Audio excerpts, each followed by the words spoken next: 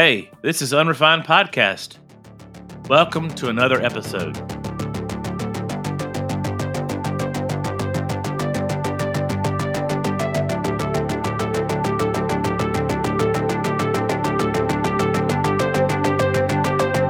Hey, guys, we are back, and this little short ditty, I want to call it, episode, we're going to be diving into logical fallacies, fallacious arguments. We just really see this dearth of logical, and matter of fact, there was a post this morning by a buddy of mine that said, hey, the people need to start using common sense. Well, this is our way of getting out into the fringe world and saying, yes, not everything is a conspiracy. Yes, not everything is a cryptid. Yes, we need to use balance and not really stay on the fence, but we need to be in the middle, what we call the via media in the denomination I came from.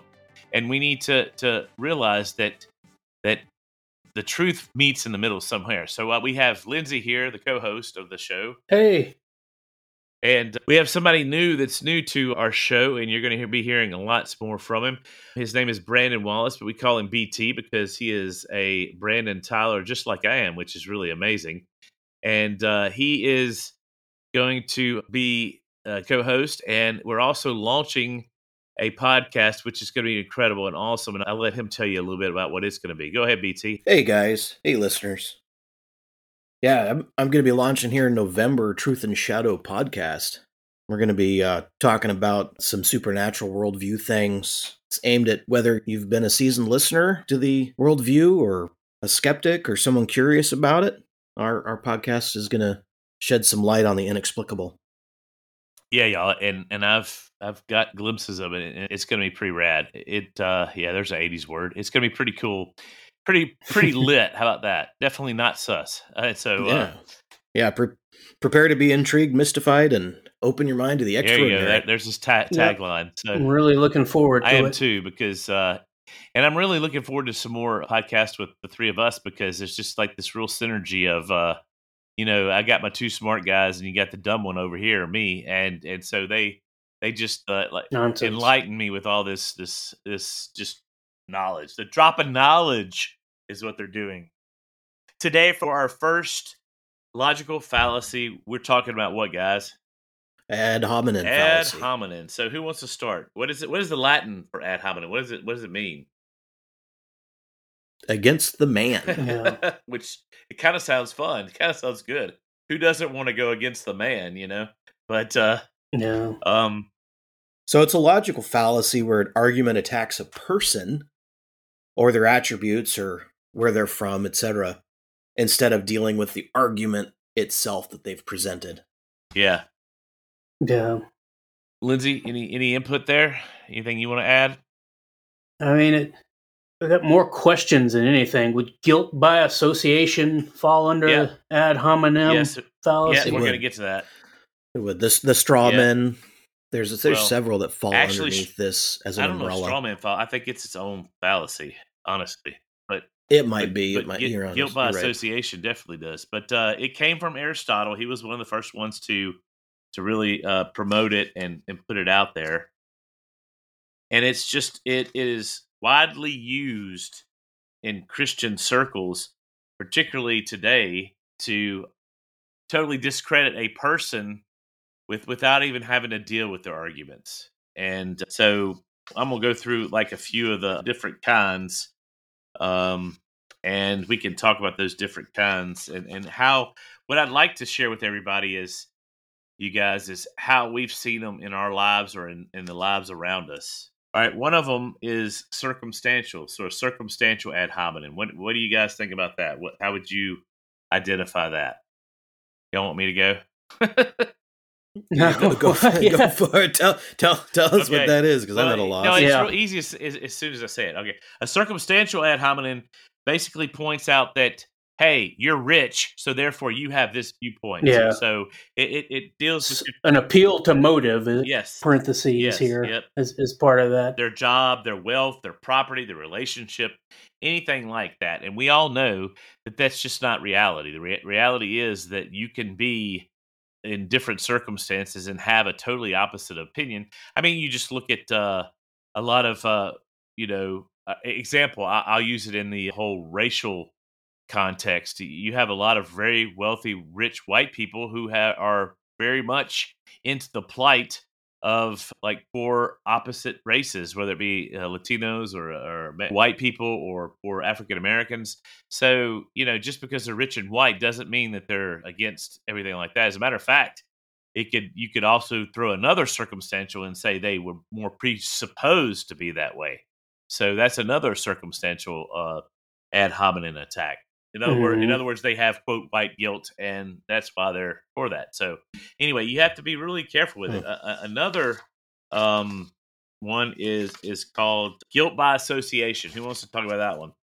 Yeah, this is the one that involves attacking a person's associates rather than addressing the argument. So basically, you're friends with that criminal. Your opinion doesn't matter. Well, you know what reminds me? You voted for X, therefore... Yeah, everything you say is of no consequence.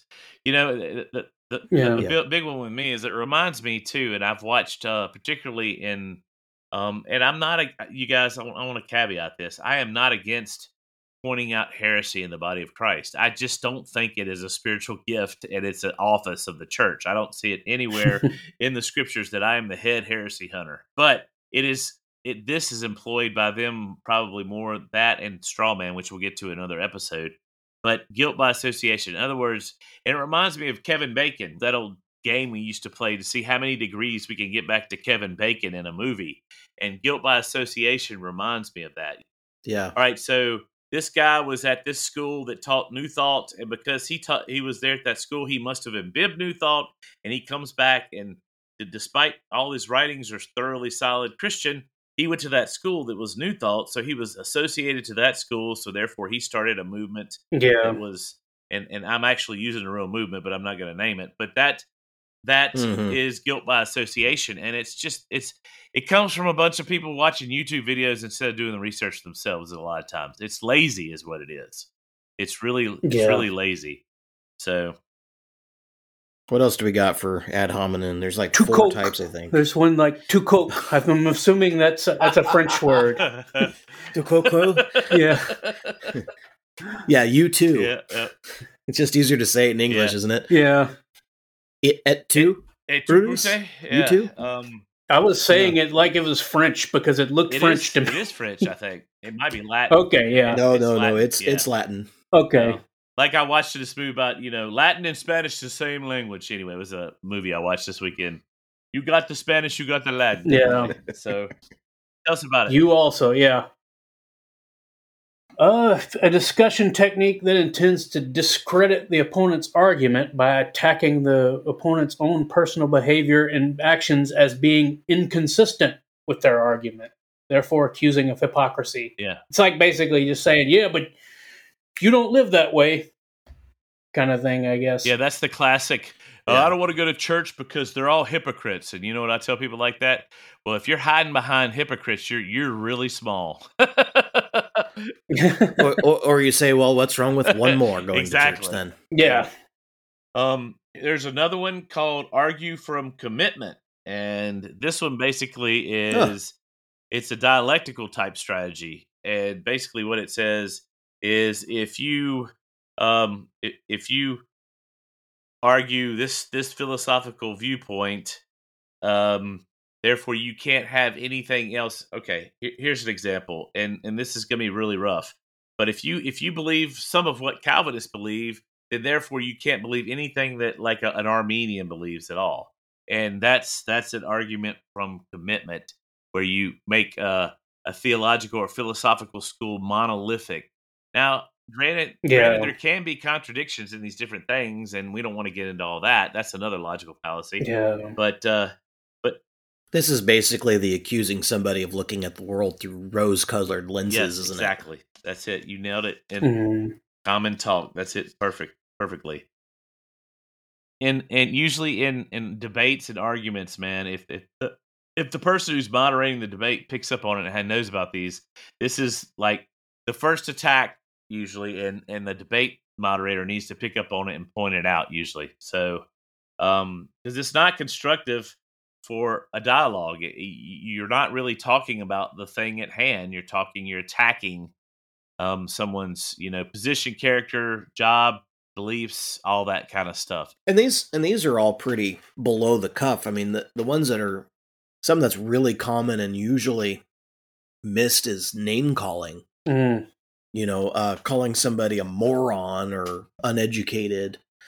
You only went to high school. What do you know about this doctorate thesis kind of thing? It's like, well, yeah. Usually somebody probably shouldn't speak about something if they don't know anything about it. But at the end of the day, if you say, well, I read the paper and I don't agree with his findings. Yeah. Well, and there's a logical fallacy that deals with about the whole educational thing. However, it is so it's enmeshed with this ad hominem. I mean, I was accused because I was bringing up a point, and even though I am, quote, seminary trained, unquote, all this kind of stuff, I was accused. Well, I wasn't a doctor, so therefore I couldn't, really. It was kind of tongue in cheek. I wasn't a doctor, so therefore I couldn't.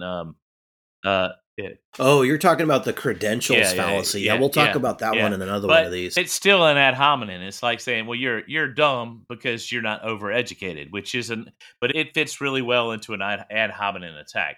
And also, it does. You went to a certain school, like say, for example, I went to BYU, therefore I can't speak to to anything Christian. Just because I went to a Mormon school doesn't mean I'm Mormon and I think like that. Yeah. Yeah. Right. Yep. Fair enough. Or Catholic. I mean, I would go to a Catholic university in a heartbeat. I almost went to Loyola down in New Orleans, and great school. And I wasn't Roman Catholic, but I mean, somebody to use that to attack me, to say that I can't speak thoroughly in any sort of evangelical type way because I went to a Catholic college. That's just ludicrous. Mm-hmm. Anyway, I think we handled that pretty well. Y'all have any final comments about this one?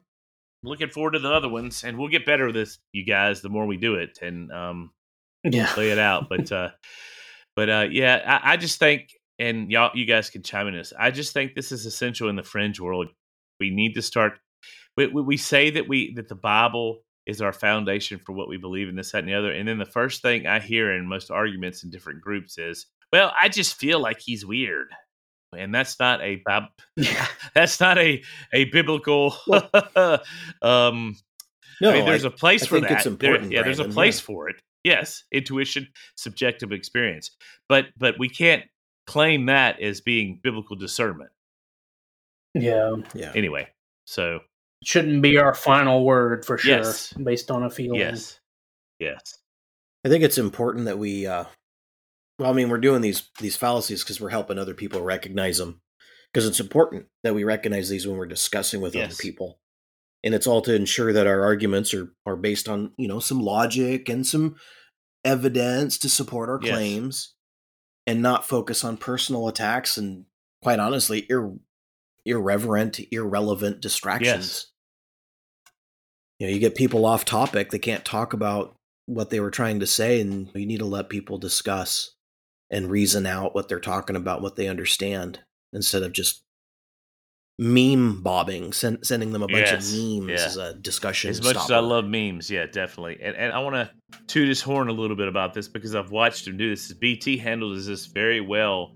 He's very concise and logical in his arguments. And even when he gets down to it and they don't agree with him, he doesn't make them angry where they start attacking.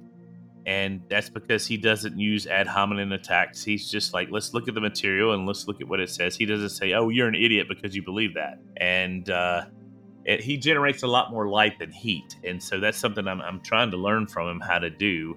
I tend to generate more heat than light. That's just me. But I think we've got to communicate with people like that, or else they're not going to listen to us.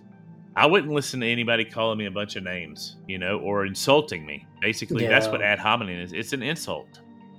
Yeah. Yeah, and we've got to be open and loving and caring. I mean, after all, we're all Christians, and the world's going to know us by our love. Yes. Mm-hmm. And that's a great way to end that.